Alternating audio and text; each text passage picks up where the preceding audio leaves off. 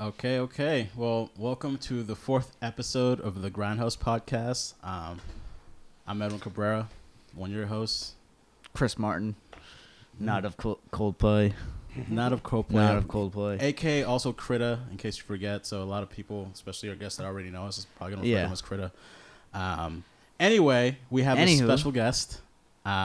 This man I've known for a while now. I would say we go back. I met him through my cousin. We've always just been keeping in touch. Have done some things together. We'll do more things together in the future. This man has released 4 albums. He's currently working on his newest album. Just released his last album in February of this year called Word to the Wise. So check that out on Spotify. Check out his video for One Love on YouTube. Anyway, our special guest. You also made that video. I made the video, so check it out. Special guest, One Mic, is in the building. What up, everybody? Yeah. What up, man? How's it going? Good. Thank y'all for having me. Yeah. We're excited to have you. I'm excited to have you. Yeah, I'll start with. Let me start with the new album. What has been the reception like for the new album? Good for the most part. Okay. Kind of like this trend I've been seeing throughout the years. Whenever I drop a project, I'm sick of it by the point it's out myself. Not to start it off with anything negative, but my personal reflection on it is, you take so much time working on the songs and crafting them, perfecting them. By the time I release the joints, I'm already tired out. You've listened to them so much that it's just yeah. That's an easy thing for me to understand because it's the same exact thing when it comes to video editing. Yeah. You edit a video and you watch it, like, just so you can say, you play it over and over again. You hear it all over, like, over and over and over again, to the point you personally get tired of it. Even if it was good when you first saw it, you're like, I can't even tell anymore because I've saw it so many times. It's like, it's whatever to me. Yeah. So I definitely get what you mean when you say that. If I drink or I smoke, I love it again. Yeah. I'm not focusing on the little things and whatnot. But for the most part, good. People loved it. A lot of people were proud and happy for me keeping the roots alive, keeping that boom bap feel, the storytelling, the metaphors, the punchlines, staying true to myself too, which has always been very important for me. I think number one rule when I go to write any record, every lyric has to be true or make some sense. It has to be something I experienced, I lived, not just to rhyme. So, I kept it true to rap lovers. I'm at least still doing that. And people loved it. I mean, the spins don't really get out there like that as far as streams and the numbers because I'm not a huge promoter and stuff like that. I nowadays just like create and put it out there. Mm-hmm. So, but I think good from what I've heard.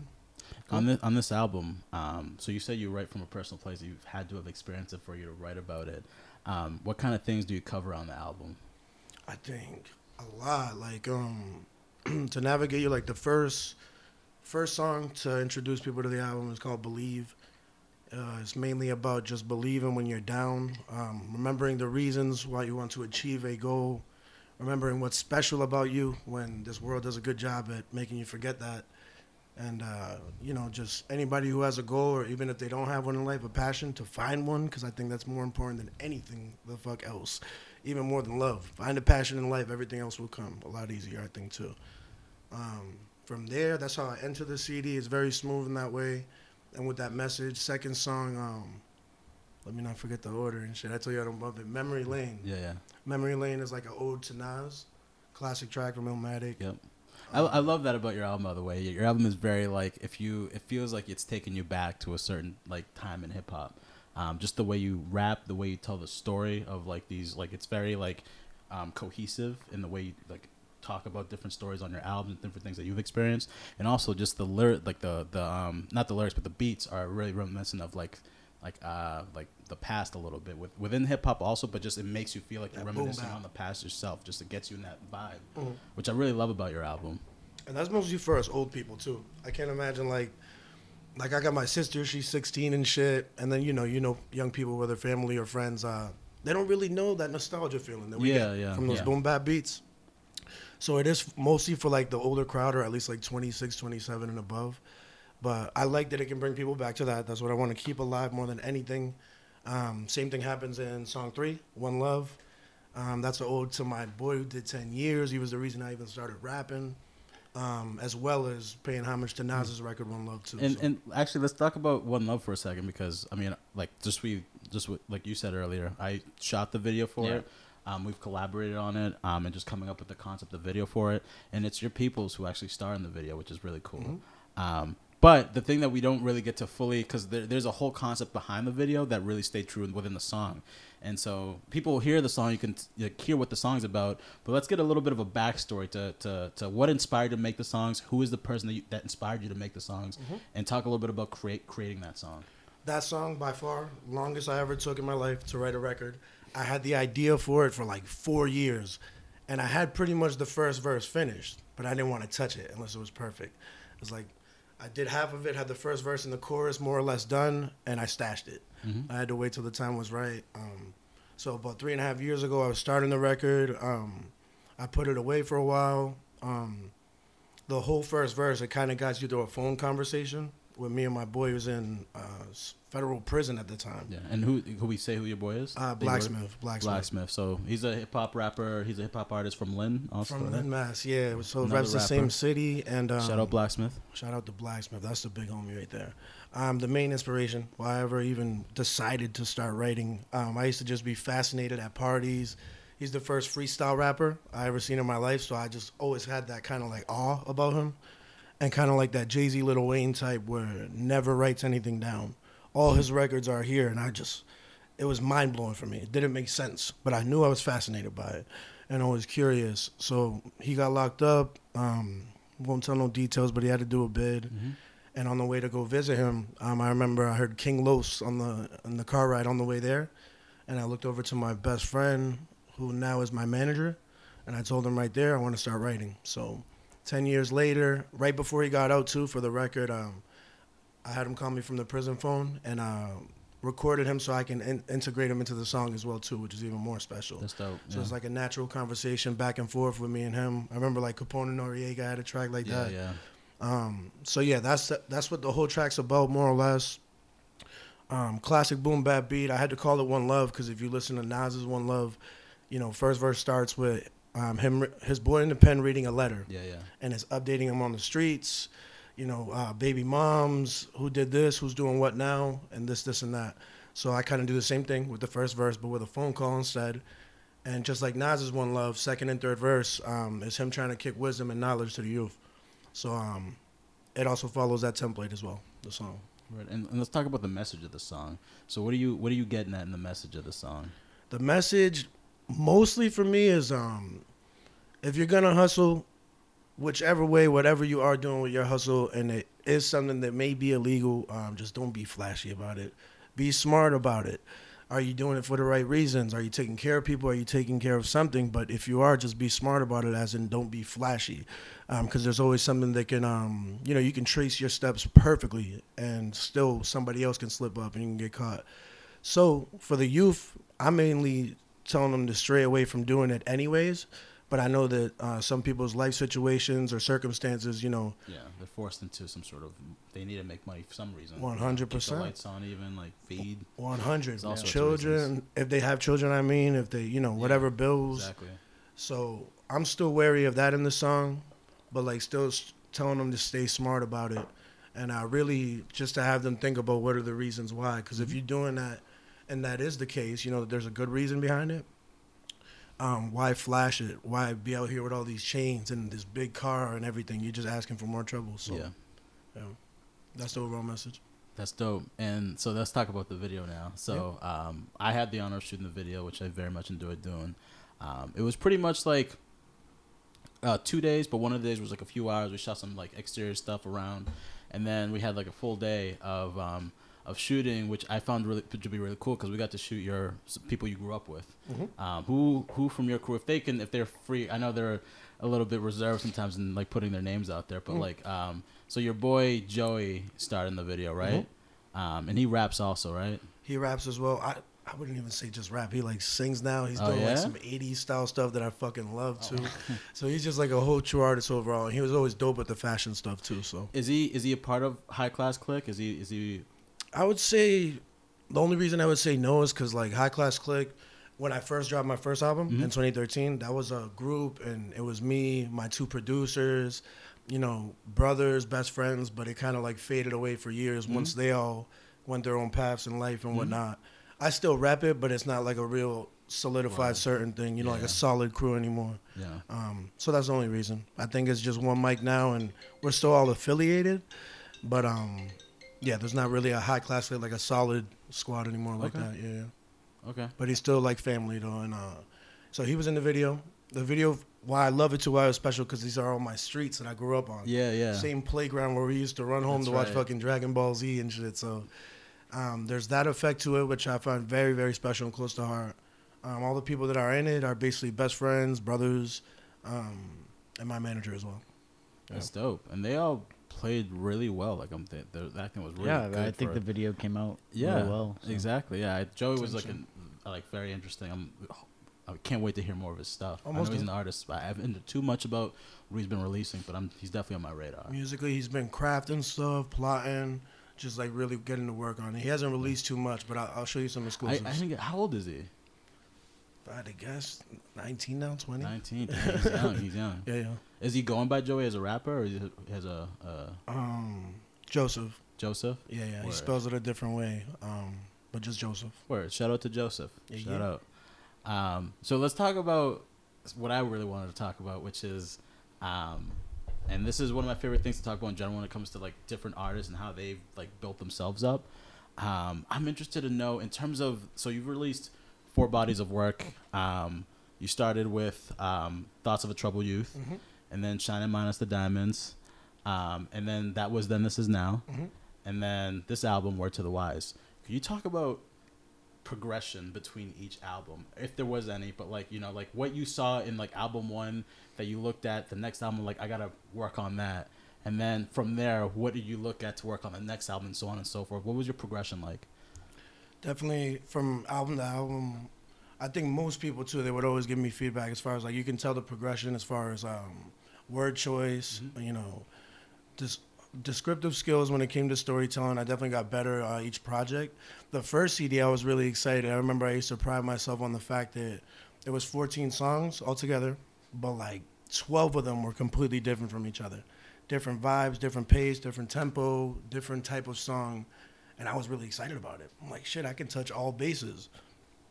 And that CD took like 3 years because that was the first one. Right before that first album, what was going on for like the first 7 years of me being an artist was trial and error. It was different engineers, different studios, and really a lot of feeling down because I guess with my voice and how the way I was being engineered, it just never sounded as good as it would out loud when I would rap to my friends. I'm like, what the fuck? I can't remember how many times like the engineers, after like trying again and again, that they'll be like, yo, maybe you should just ghostwrite.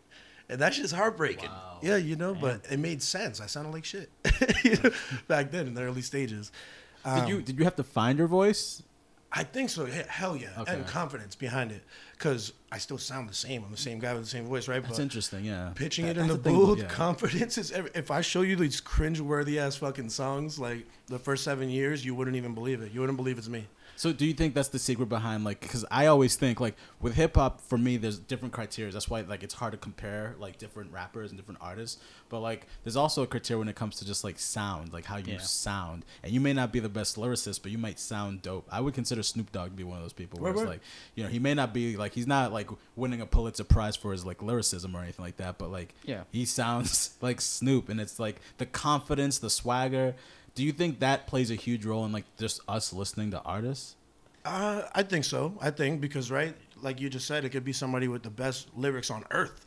If his voice sucks and the delivery sucks, which could be lack of confidence, whichever pair of reasons. But if the voice isn't that good, we're not going to bump the record again and again. Can you find it? Like if your voice now, somebody told you your voice fucking sucks, you shouldn't rap anymore. Yes. How do you find it? Yes, you can absolutely find it by repetition. I'm absolutely positive of it. There's something that nobody really taught me back then. I had to figure it out. And like I told you, it took years and years and years. Yeah. First CD, I finally was in a professional booth. Gave me a little more confidence. That was Wiz Dakota. He's a big, big artist out of Lawrence, Mass. And he engineered me. He gave me a lot of confidence by even taking me in. So I went in there. My whole routine back then was rap your song about 1,000 times at least. 1,000. So I don't have to be in there writing nothing. It's all memories and...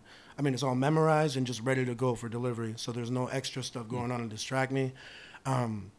So just repetition, man. Repetition. Knowing that you got it, knowing that you're ready in there. There's no distractions up here. You go in there with a clear mind and full confidence. But like I just told you guys, it took 7 years of wondering whether I'm even going to be able to do this. On the topic of voice-wise for hip-hop, I was just talking about that the other day.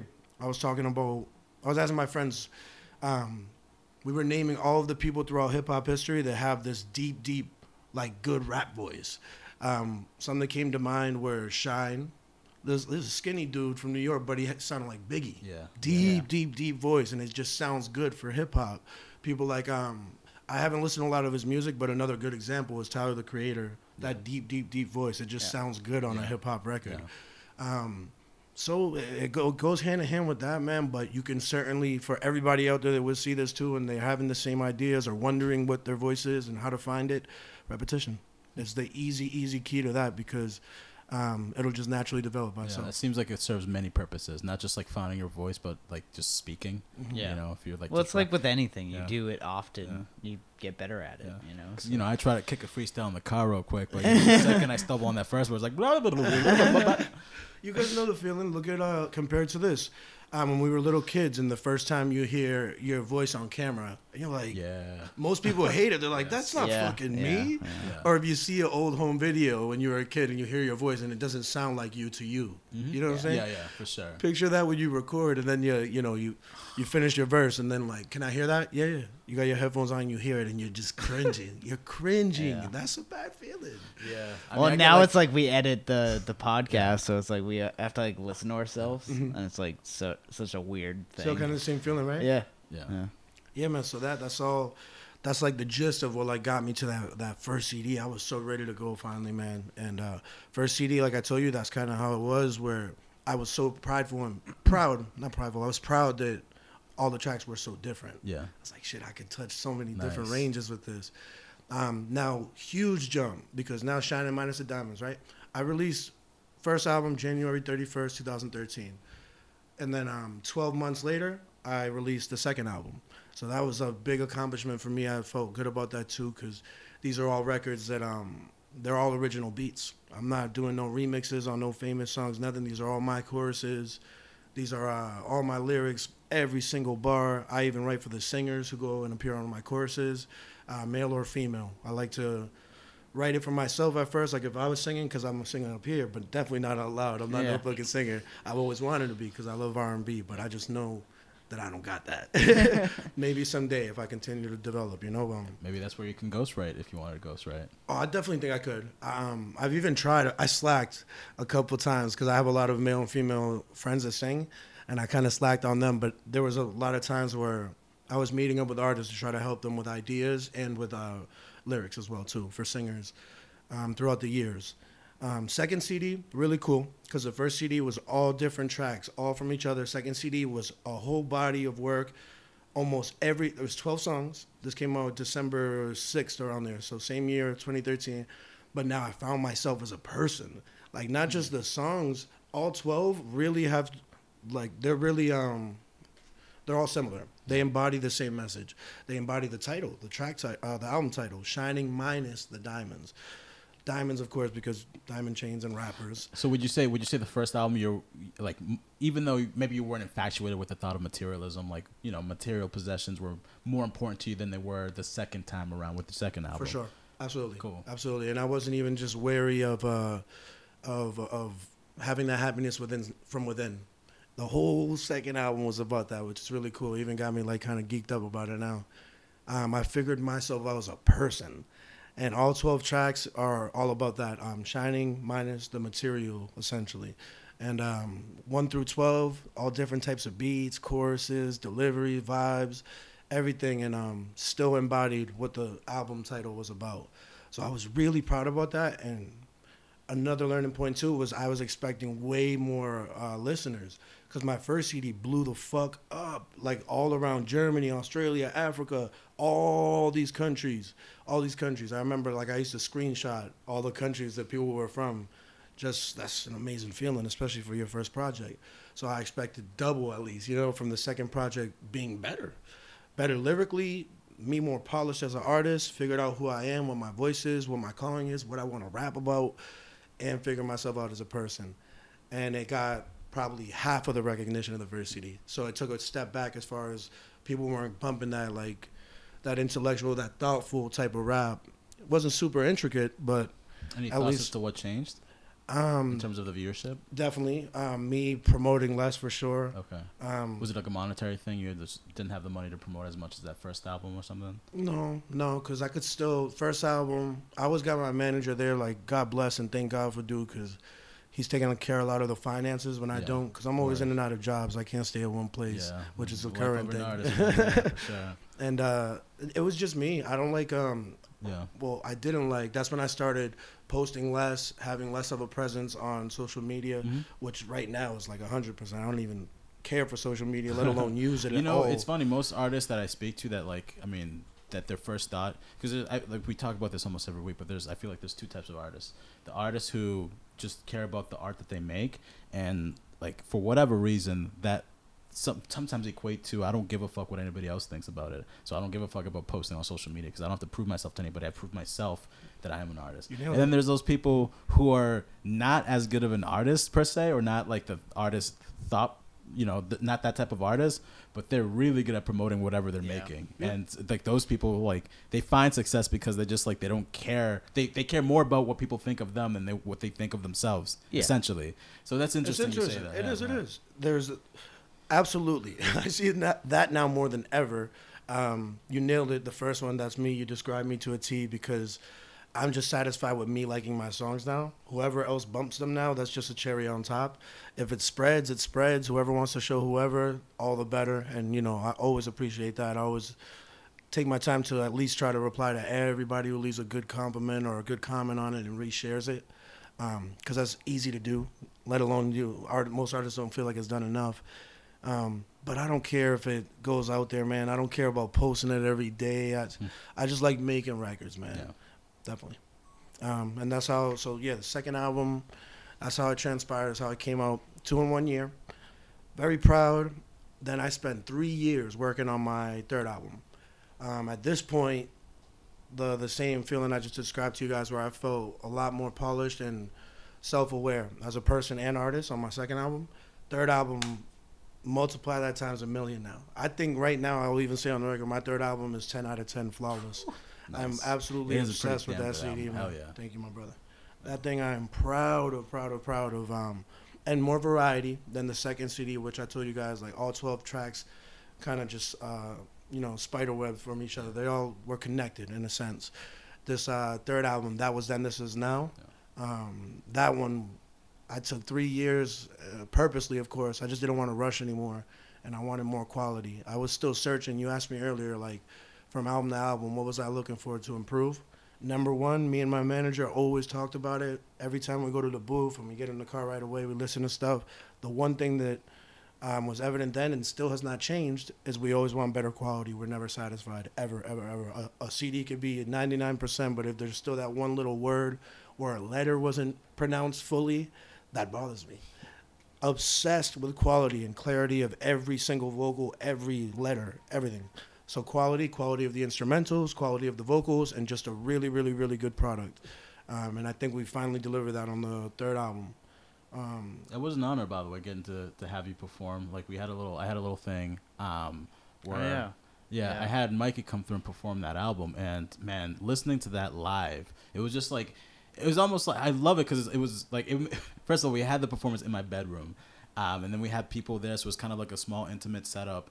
And listening to it live was just like listening to the album, like, with your headphones on. It was like the performance was flawless. Thank you. But I was really honored to have you perform that album over there. It was great. As I was honored for you having me perform it too. I'm not sure if I performed those songs in many other places as well. I've done a couple shows here and there. Well, it's an honor that you got to perform it with us. Yeah, I remember I was doing day ones, and I was a little nervous because I didn't recite or anything. I just went that night, and I'm like, obviously I'm ready to go. Everything's memorized. So I get my instrumentals. I go to my engineer. I tell him, leave this little ad-lib, drop the beat here, etc. Fine-tune, refine the beat for a performance. And I've never sung the chorus to day ones on a microphone out loud live. So I was like, how the fuck am I going to sound? And hearing it back after, once I saw the video, I was definitely pleased with it. But I just remember feeling nervous about that. I'm like, how the fuck am I going to sing, man? I don't sing out here. And it was good. It turned out for the better. Then fast forward, right? So that was 2016. That was Then This Is Now. Then 3 more years I take. No, 2.5 years. 2.5 years working on Word to the Wise. Right when I finished That Was Then This Is Now was when I was right at the end of finishing that CD. I remember like the day of is when I was writing One Love. So One Love, like I told you guys, almost 3 years that record was on the shelf, like waiting. And that was kind of like, that was the kickstart to this album. So Word to the Wise. So where on That Was Then This Is Now, you got a lot of variety, instrumental-wise, you know, a lot of different beats, new school blends with old school, all these different sounds. And now we move forward 2.5 years. I dropped Word to the Wise, and that took more like a rewind 20 years ago. It's like a little time machine. It brings you back to that boom bap era, that storytelling, even just the delivery of some choruses, and how I crafted those tracks. I feel like I really wanted to kind of harness that 90s vibe right there and deliver that. So yeah, and that one, this album too, that's when I started working with my new producer / engineer. His name's L5. Shout out L5 out of Lawrence, Mass. I call him the Kanye West to the ghetto. So true diamond in the rough right there, and super talented and one of the hardest grinding individuals I've ever met in my life. He engineered the album, Word to the Wise, and did like out of the 10 tracks, 11 tracks, he did like 8 of the beats, I believe, too. 7 of the beats. That's dope. That's awesome. Yeah, yeah. So you had a huge part in that. Yes, 100%. So in terms of what you're releasing now, so we've got that. So I heard that we just found out that you're working on something now. What are you working on, and what can we expect from that? New album, which is exciting to announce. I don't think it'll be taking as long as like this 2.5 year gap that took me to Word to the Wise. So I'm 2.5, 3 songs into this so far, and definitely the one thing to expect and look out for is something that I've been wanting to do for a while, which is keep lyricism alive while still trying my, dipping my foot in this whole new school vibe as far as trap beats and heavy 808s and interesting. New melodies, new choruses, some ad libs. So it might sound completely different than One Mic record from before. It already does. I love the first 2. I think they're gonna get people super excited. I barely listen to rap, guys, like at all. Like I really never listen to rap, so it's really strange because if you're not listening to rap and you're an artist, it's rarer and rarer, and it's almost far in between where you're going to be listening to a song and get inspired to write. That can happen even if you listen to artists you don't like. You just hear an instrumental and you're like, oh shit, I can fuck with this. And then you start writing up here and you write shit down. But that don't even happen. So my inspiration, it comes when it comes. It doesn't get fed by anything as far as the music industry, because I just be listening to jazz, funk, soul, classic rock, man, 90s, even late 90s, early 2000s rock, salsa. I still be bumping salsa music, bro. That shit makes me happy as fuck. I don't listen to no rap, though. If I do, I of course still listen to J. Cole. That's number one in the world for me right there. I find what he's doing to be interesting, by the way. Like, the fact that, and this was actually going to lead to my next question, which is, like, the state of hip-hop currently. I find it to be very interesting because, I feel like a few years ago, and there was a lot of hate towards, like, the mumble rap era, and I feel like through time, especially the older generation, they began to like sort of embrace it because they felt like old and left out because the youngers were like, "Fuck you!" Like we're doing 100%. Our own thing. We don't give a fuck if you like it or not. And then the old people were like, all right, fuck it. Let's see what you look. We fuck with it. So I feel like J. Cole has been doing very, very just with Dreamville. He's just been sort of blending the two. You still have your lyricism, but then he's been blending like not to say it's like, I feel like mumble rap is just like a bad way of saying it. Like you call it trap music. It's like a cheap way of saying it. Yeah, it's like putting it down a little bit. But like I respect that because it's a different type, or it's more melodic than it is lyric driven, which is fine. I totally get it.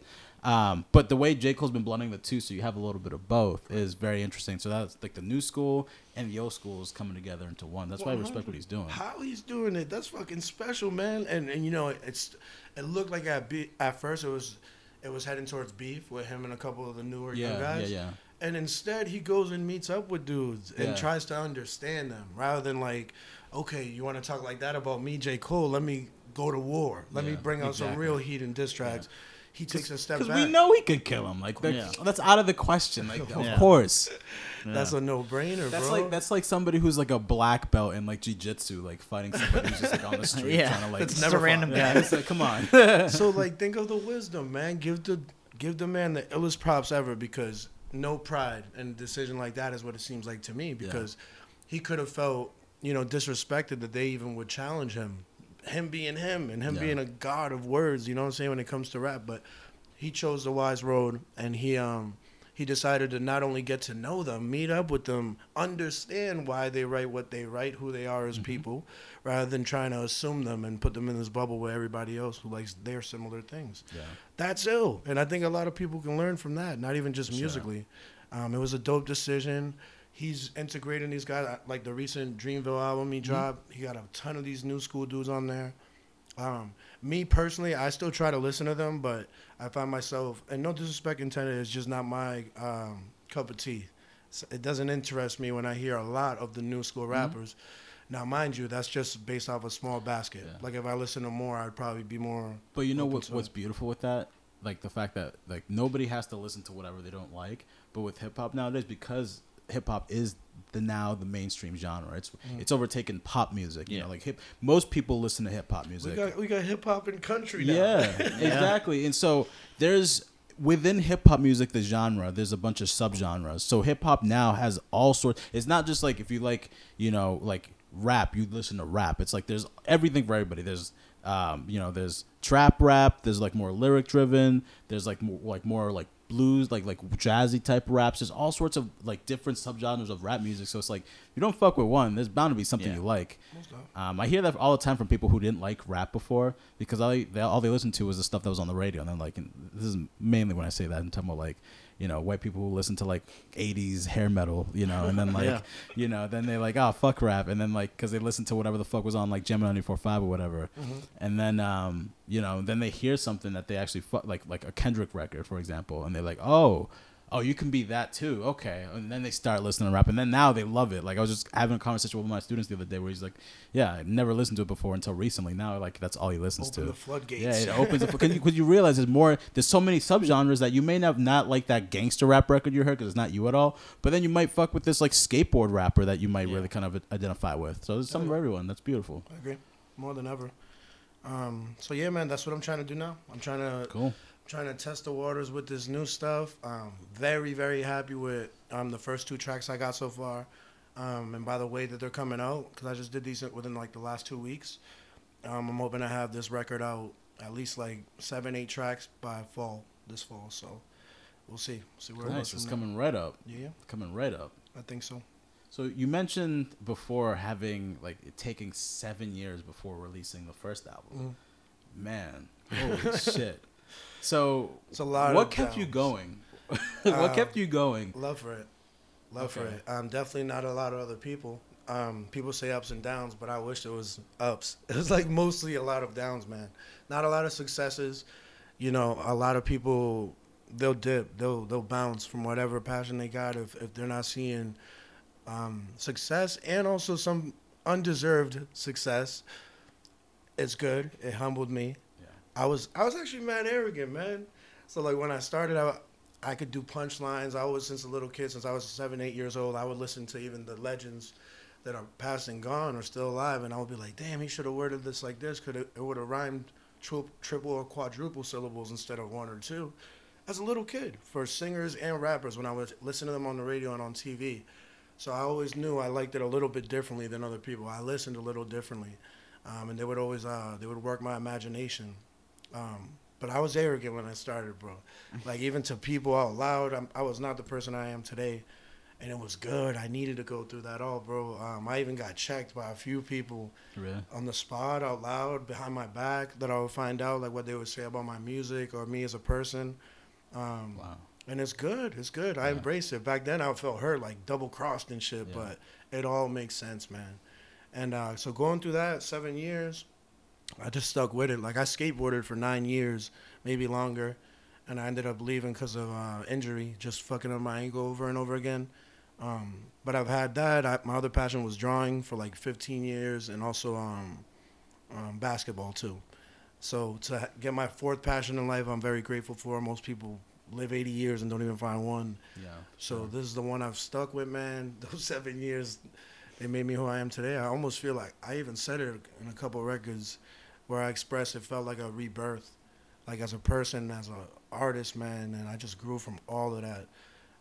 But definitely a lot of thinking I was going to give up, and a lot of times where I wanted to quit. There was like my first show I had in Manchester, New Hampshire.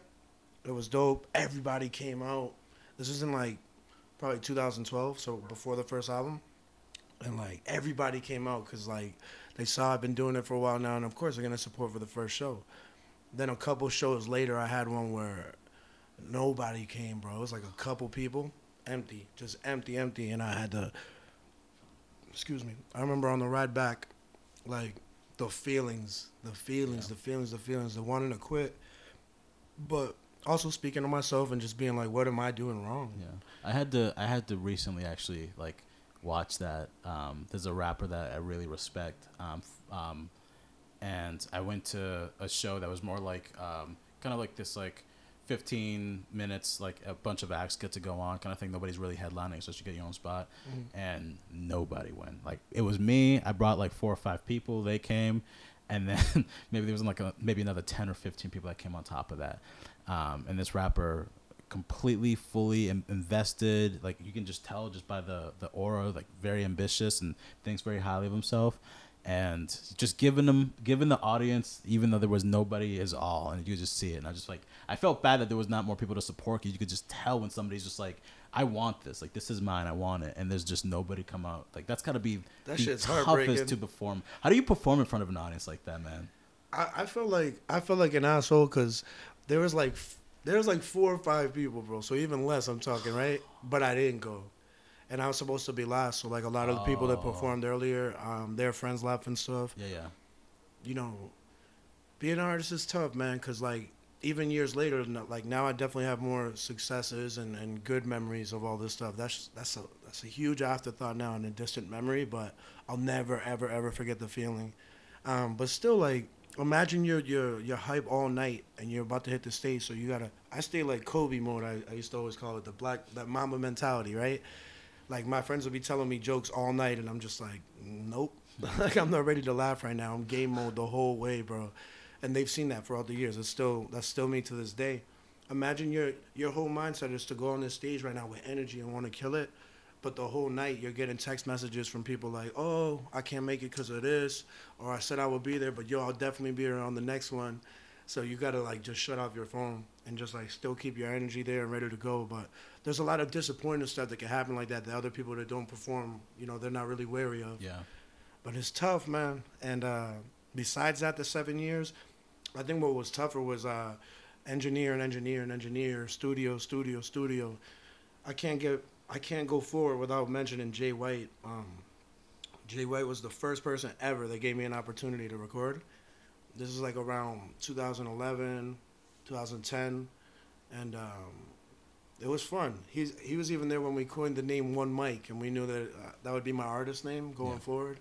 Him and my other boy Steve, and just nights like that, I was broke, I wasn't working, and dude lived like an hour up north, and he'll come and like pick me up, drive all the way down, scoop me up. I'll sleep over all night. He'll just be cooking beats. He was a drummer. He was in a band, really musically talented. He was a man. But he also loved producing, engineering, and he did all this for free and gave me that opportunity. And I got to develop and really like spread my wings right under him. And we rocked for like 2 years. And what happened, why I stopped working with him, is because I wanted to start remixing industry beats, do songs on beats that were cool, popular. You know, yeah. And that's like a thing rappers like to do. Yeah. So at first I was trying to do that. And he's like, nah, man, what the fuck? I'm recording you for free, bro. Like, work on my fucking beats. Yeah. Which is so reasonable, right? Yeah, like, looking back. So reasonable request. Yeah, man. And it was special, though. It was special. After him, I sounded worse. Like, the other studios I was going to, no confidence vocally. Like, after this, I would like to actually show y'all. You would not fucking believe those records. I'm talking bullshit. I'm talking like diamonds and side bitches and literally I'm an alien compared to who I am now. Like complete opposite. Could I ask you, how did that happen? Like what did you what enlightened you to get to that point where that stuff you didn't care about those things anymore? That show, I think. That show that I told you about, because I was on the ride home, bro. Like, I was almost teary-eyed. I'll keep it 100 with you guys. And the feeling inside me was like, quit. I want to quit. I want to quit. Nah, I can't quit. Nah, but I want to quit. Like, there's something wrong. Yeah. And everything that, you know, culminated from that, everything that was building inside of me was like, I got to check myself. You know, why the hell would I walk away? Let me change something. If they're not here, there's for a reason. If you were fired, they would be here. They would find a way. It don't matter if they work early. If you're good, they're going to be here. But if they already came to a couple and they know what you're going to give, come on, man. Don't be mad at nobody. Check yourself at the front door and fix this shit. So that's where I stopped. And I stopped writing records like that. I decided I want to, which isn't easy, by the way, trying to write about past experiences. Mm-hmm. So in all fairness to artists out there, like, I be talking shit a lot, I know, when I'm with friends about artists just rapping about whatever. It's not that easy to also just bring up your past and do it in a creative way for people who have been through similar things, you know, like, and do it in a storytelling fashion and also make a record. That's just not easy. Yeah, for sure. A lot of people don't know how to describe them, so I wanted to also for years, but that was when, you know, that was the turning point for sure. And that's why I went back to the drawing board, bro, and I just started writing about life experiences. I remember going to my notepad, and instead of just trying to develop a rhyme at first, I would do like bulletins of certain events. It could be a catastrophic one, it could be a good memory, bad memory, anything. Do them as bulletins, and then just work every one of them until I put them all together, or I figure out this chorus came from this, and that's how I started doing my stuff right there. Oh, that's cool. Mm-hmm. And rest in peace to Jay White as well too. That was first producer, so he ended up passing. And rest in peace. I didn't know that. Yeah, it was a good soul, and I did a beautiful record for him on That Was Then, This Is Now, that I got to share with his fiance to be. So, Word. Yeah. Word, man. Rest so I had to bring him up. He's a huge part of who I am, and in fact, probably he was definitely the spark to start it on. Dope. Mm-hmm. Dope. Cool. So recently you had to change your name. Mm-hmm. So what happened with that? Like, why did you change your name? For legal reasons. There's another one, Mike, who's he's been using the name for years as well too, and he finally trademarked it. He beat us to the punch. Yeah, I gotta give him credit, man. I can't hate. So he trademarked it, and they took my shit off of YouTube. They deleted all my videos. I could have been doing the same thing. Me and my manager had the paperwork in there for a long time, like 2.5-year process, and just never completed it. Mm-hmm. So he did it first. I got to give him props, you know what I'm saying? And he messaged me out of respect, too. He actually did send me a message. He's like, yo, just so you know, I put the trademark through, so if you want to go and change your stuff so it doesn't get taken down. And I didn't work in a orderly fashion, at least fast enough. So my YouTube shit, all the thousands of views, thousands of likes, gone. But we changed it. We changed it from ONE-MIKE to numerical number 1 MIKE. So 1 MIKE, the number 1, and we just trademarked that too. So hopefully, don't have to run into no more legal issues. I know they got like there's 2 Tech 9s, different spelling and whatnot. Different spelling. So I was even thinking of changing my name because there's a lot of one mics out there just like all over the place for years. Yeah. And then people, like, everyone, when I said that to any one of my friends, they thought it was fucking blasphemous. They're like, no, you don't deserve it. Well, I remember when you called me and talked about that. I was because we were about to shoot the video for One Love. Or did we already shoot it? I forgot if we already shot it or we're about to shoot it. But whatever, it was just, the conversation was, don't post it with the way I spelled it before, ONEMIKE, because like all my shit just got taken down. I just remember you like, man, it sounded like somebody just punched you in the gut. Like, yeah. And at the same time, while I was talking to you, I was like in the side of this fucking shitty ass factory job I was just working. So like life was pretty awesome at that point. But yeah, that shit, you can't, I couldn't imagine anything much worse than that for an artist when you got like videos and history and comments and likes that go back to like 2013. So, that was tough to deal with, but it's just, it'll be a memory just like everything else. Just keep releasing more shit. I won't even think about that anymore. Exactly, yeah. My only recommendation, like if you were going to change anything, like One Mic, the way you spelled it is fine. Hopefully, like, nothing, there's no problems with that. I'm not sure legally, like, if anybody can do anything now, unless there's another one mic out there that we don't know about. No, there are like, but not professional. Gotcha. Just like when it was ONEMIKE. Once you put in a trademark though, that shit is stamped. Because before you hit me, I was gonna say you should just go by Mikey Abreu. Just go by your full name. You know, like Kendrick Lamar goes by Kendrick put it that Lamar. way too. That actually sounds pretty good. Yeah.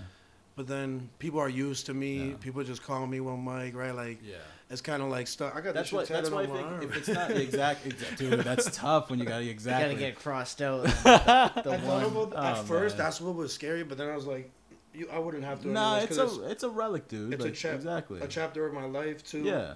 And also, that's the first One Life, One Love, One Mike. Is the first track of my first album. I don't think I'd give away the name One Mike. Like if you stay One Mike, that's good. But if you were if you had to change anything else, I think it should just be your name. Because like it's sounds clean. Exactly. Yeah. It's dope. Yeah, just like Kendrick Lamar. Let's just go by your name. Yeah. You know. But yeah, man. Sorry that you had to go through. That's tough. It is. Definitely a heavy blow. But any advice off of that you want to give to any sort of future artists to stay on top of that and don't do what I did, because that shit is expensive, man, the trademarking and all that, and especially I don't be working, so like I said, I'm blessed to have a manager to really invest in me like that. And I say, if you're really about it, if you're really professional, get that shit taken care of, because that's your brand, that's all your music, that's you, man. And if your shit gets deleted and you didn't have no backups, what I'd be saying would be a hell of a lot worse. Yeah, of course. If I didn't have copies of my videos, that would have been a hell of a lot worse. We're talking thousands of dollars wasted. Yeah. So we're getting towards an hour. So if there's anything that you want to like plug, like anything that you're doing, so yeah. I would say the one thing that I had in mind I wanted to plug was just the name change. Yeah. So for anybody that's searching my stuff, just enter the number 1, no space, MIKE, and they should be able to find everything under that. Even same spelling, onemikemusic.com. That's the website. So from there we'll have a ton of updates on upcoming projects, maybe a release date for the album. Cool. I'll look to be dropping a single soon for this new album. I know me and Edwin are getting to work on some more music videos as well too. So other than that, I think that's it. You want to talk about that real quick? I'm interested in doing something like this live on the podcast. I was actually going to save this for after the pod, but it might be interesting to sort of like talk like idea during the pod and see how it goes. We're working on a video currently, and I don't know if anything's official yet, but we've been working on the concept for She's Better, which is off of Word to the Wise. Very interesting concept for a record. You want to talk about the record real quick? Yeah. Very, very honest song for me. It's on Word to the Wise. It's like the first time ever where I wrote a record that put me in a very vulnerable position. So very deep truths. Admitting I was an unfaithful man was a big step. I think a stepping stone, especially for the women out there that I've hurt. And, you know, men, when they do shit like that, they feel like they're going to go to the grave. Excuse me. They feel like they're going to go to the grave with that shit. So for me, I felt like I was graduating into a better person, admitting these things on a song. The song itself is really cool because it starts from the beginning. It starts as me searching for love for the perfect woman. I'm describing her fashion sense. I'm describing she loves real hip hop. I'm describing all these things that I would find ideal in the perfect woman. And then about like 75% into the first verse, the beat drops. It goes from this whole positive and like fun sounding type of song. The beat drops and it gets dark. And it's like, let me admit my worst mistakes. And the whole record takes a whole turn from there. And, it's called She's Better. So when you're first listening to the track, you're thinking, I'm describing a girl that's better than the past ones. But once the beat changes and I start admitting my mistakes, like, hold up, wait, this ain't no song about him searching for love or for no new girl. Once it gets to the chorus, they realize that I'm saying she's better off without me. That new girl, she's probably better off without me. The old girls are definitely better off without me until I become a better person. And then the second verse is all specifically about one girl that I dated recently. It was the longest, and I just did what I always did. You know, you're devoted to them and committed at first, and then I always stray away, and I start being a man, a typical guy that just does the wrong shit and loses focus on what's special until it's gone. Yeah.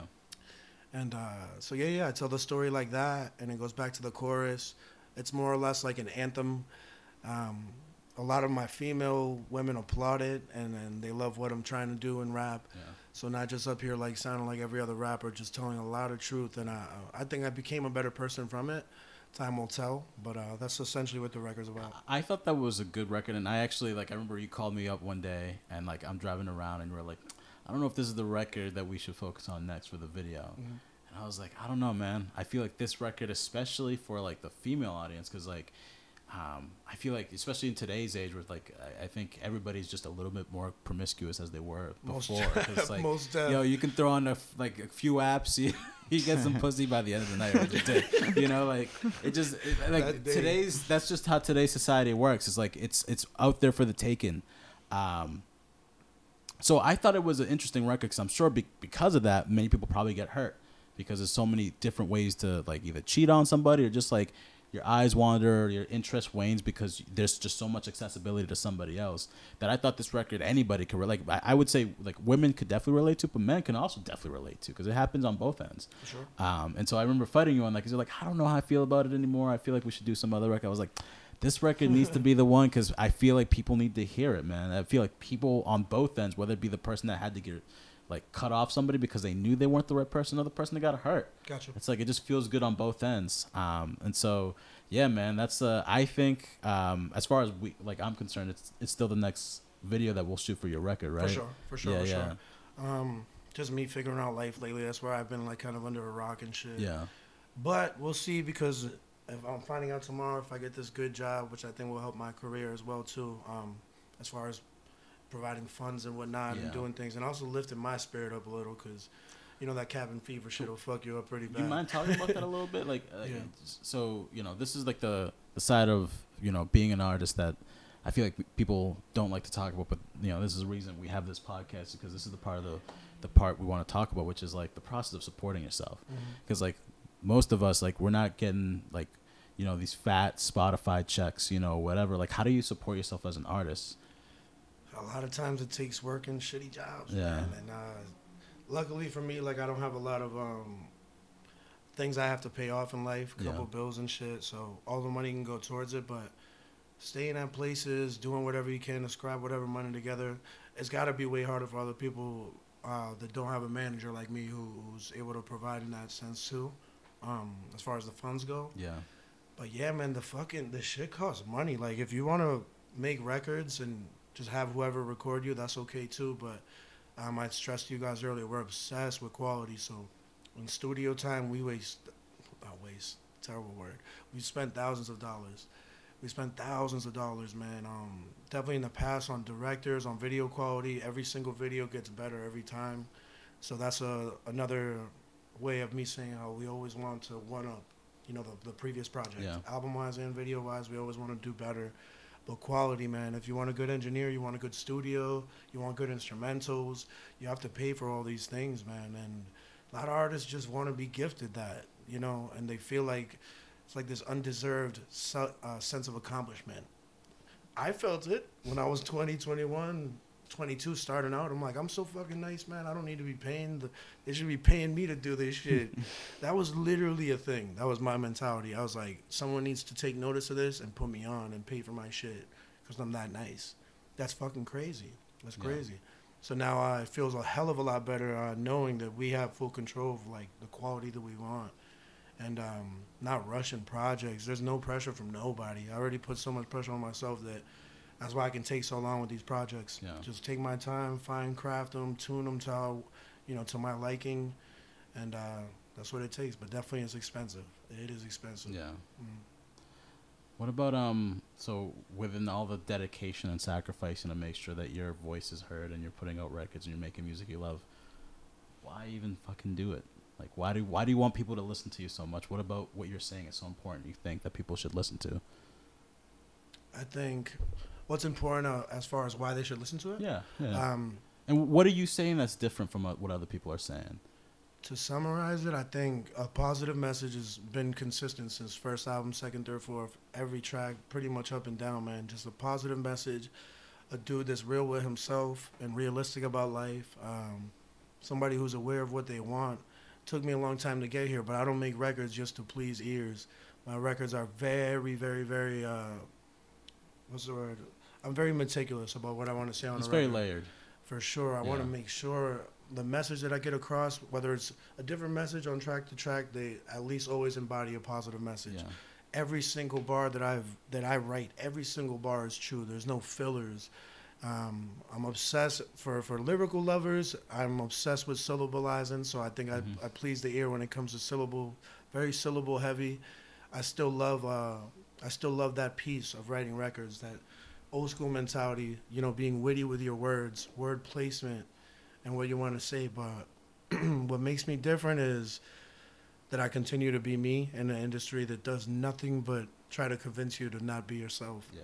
So that's the main piece, just being true to myself. And I feel like people that don't even know me, they could feel as genuine on the records, man. Yeah, so for sure. Not putting up this facade, not sacrificing my happiness. Why I do it after all these years and all this time is because the feeling that it gives me, bro. Like nothing can match the feeling. Even just simply when you finish one song, before I even get to the studio, the excitement is still there. If not, it's more than ever. Finishing a record, or even the process of finishing and liking it so far, putting your final stamp, the final sentence in, getting ready, going to your producer after that and being like, yo, here, I got everything ready. Let's sit down together so we know where to do beat drops and how long to make this verse and this chorus. Let's change the instrumental here. Let's do that. Now let's go record it. Boom. Now it's stamped. Now I'm excited. Now I get to think about putting it out. Now I get to hear what they also think about it. But I know I love this shit 10 out of 10. But I'm excited to show everybody else. I think one thing that I've taken strongly, and, you know, I can remember, too, throughout all these years, is every time I deliver and I drop something, my fans that have been with me and stuck with me, they realize that it's always better than the previous work. Yeah, yeah. Always. I told you that on the most recent record too. And I like every record that you release, like there's always something to take from, which I love about it. Like there's always you always go out of your way to make sure there's a message in your music, and that's not easy to do.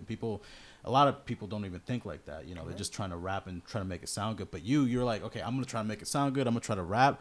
But I'm going to try to leave them with something. You know, I'm going to try to teach them a little bit of something, you know, without being too overly preachy, just being real. And I told you that on this last record, that really had me feel like I walked away, especially like with like just listening to One Love. And that's why I want to do that. That's why I want to shoot the video for that. Because you walk away like, damn. Like, you're visualizing all this shit as you're going on. Oh, yeah. You you paint the picture so well. And like by the end of it, like you just, you know, if you didn't know it before, even if you did know it, it just, you feel it more when you walk away from it, you know?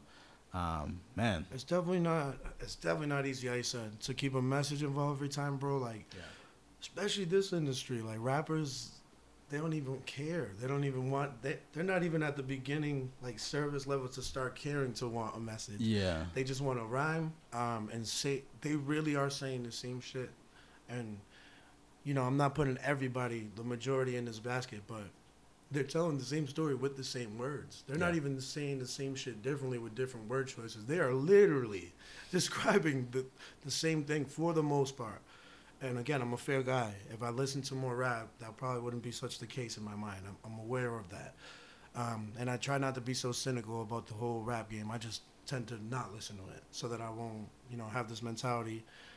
So I don't know much that's going on in the game. I just know that the other genres are what I use to pull influence from now and inspiration from.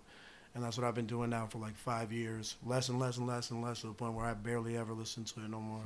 But I can guarantee for the upcoming stuff, I'm definitely going to deliver something different, something new, and won't let my fans down as well. Too. Word, man. Good. Awesome.